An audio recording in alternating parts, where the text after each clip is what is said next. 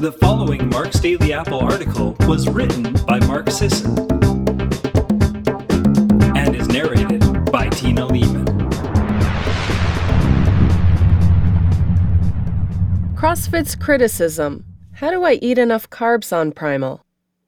By far, the single most common criticism levied against paleo by CrossFitters is that it's too damn difficult to eat enough carbs to maintain performance during workouts. There's definitely truth there. First, let's establish something. Do CrossFitters indeed need more carbs than your average Primal bear? Yes. CrossFit workouts are intense. Your muscles need fuel to support intense movements, and they need it immediately and repeatedly. Glycogen just works better for that. It's a matter of logistics. Glycogen is right there in the muscle, ready to go. It's settled, sedentary, tethered. The fatty acids we burn are unencumbered, nomadic, going where they're needed. That's why we call them free fatty acids. Furthermore, glycogen requires less oxygen to burn than fat. As your average CrossFit workout has you out of breath within the first minute or two, glycogen is a CrossFitter's best friend. A 2016 study was a unique one because they took actual CrossFitters following a moderate low-carb diet, around 200-ish grams per day, and separated them into two groups. One group stayed moderate low. The other bumped their intake up to 400 to 500 plus grams per day. Both maintained normal 3-on, 1-off CrossFit training schedules. They gave performance tests before and after the diet shift, with as many rounds as possible in 12 minutes of 12 box jumps, 6 95-pound thrusters, and 6 bar-facing burpees. The higher carb group saw bigger improvements than the moderate carb group, an 11.1% improvement versus a 4.5% improvement. Clearly, both groups were able to improve performance. However, if performance is your primary goal, then more, especially quality carbs, are likely to help. I'll cover more on goals in a future post. But isn't Primal low carb? Standard Primal defaults to lower carb because it's enough for most people. If you take a look at the Primal Blueprint carb curve, you'll notice that 150 grams a day is the recommended level for people interested in maintaining body weight and supporting an active lifestyle. As anyone with a decent head on their shoulders, a cursory knowledge of how fat, carbs, and protein work, and functioning eyes can tell you, the vast majority of the population has no business consuming a high-carb diet. Few people do the type of work that requires carb loading. As a result, 150 grams is plenty for your average man or woman.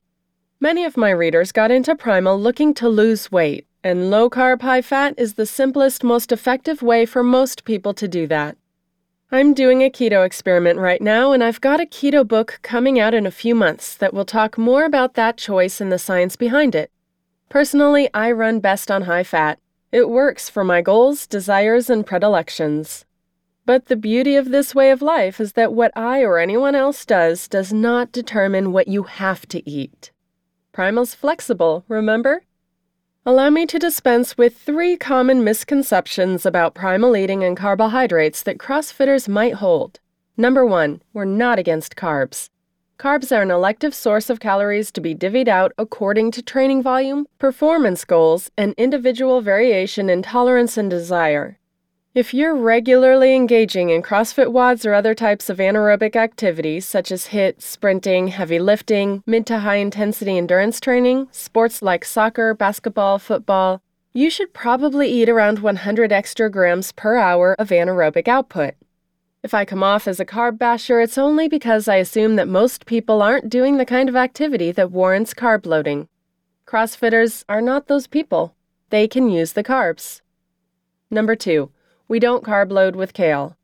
All those horror stories of paleo CrossFitters trying to replenish glycogen by eating 4 pounds of broccolini in a single sitting, that doesn't happen on Primal.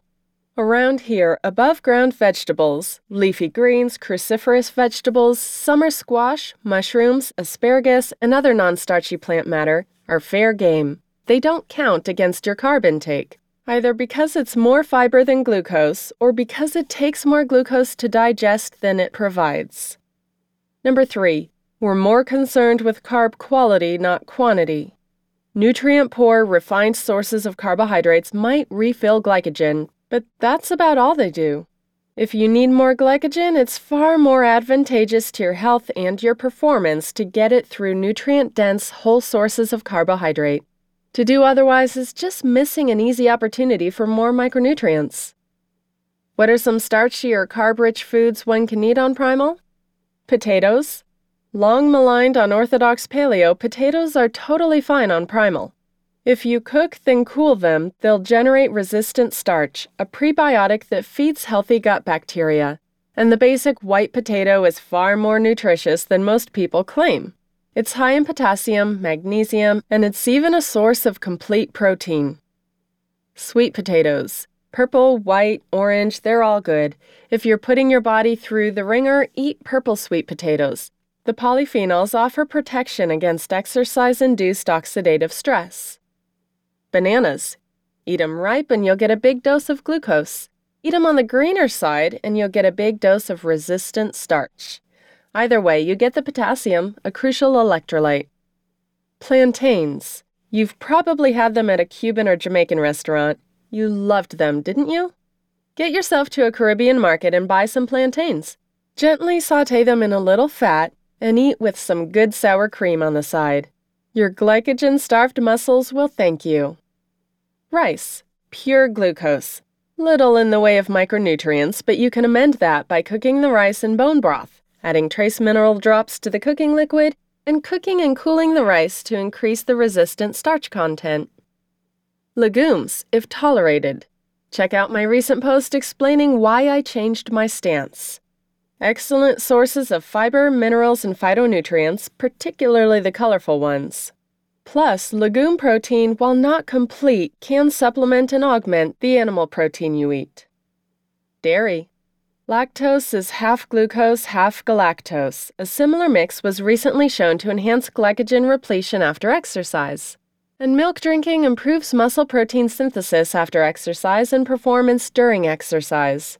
Dairy also provides protein and calcium, which you need to stem the exercise-induced increase in parathyroid hormone and to strengthen your bones. By now, it's clear you can eat as many carbs as you need on a Primal eating plan. There's nothing stopping you. You won't butt up against any rigid ideology. However, there are some things to keep in mind before you start mainlining Japanese sweet potatoes. Once replenished, muscle glycogen doesn't disappear. If you refill your glycogen stores with a huge post-workout sweet potato, walking the dog, playing with your kids, or going shopping will barely budge your muscle glycogen. When the next workout rolls around, you'll be ready. Carb cycling is an option. Eat high carb on training days, low carb on rest days. It works for elite athletes' performance just as well as around-the-clock high carb. I can't tell anyone what to do. I can give good information that represents the science as I understand it, and the rest is up to you. And I always recommend an N=1 experiment. Take careful note of how many carbs you ate on any given day, when you ate them, and how you felt, performed, and slept. See what you notice. For what it's worth, I have it on very good authority that you can get enough carbs while staying primal to support and improve your performance in CrossFit. Thanks for listening, everyone. Stay tuned for the next installment of the series next week, and have a wonderful day today.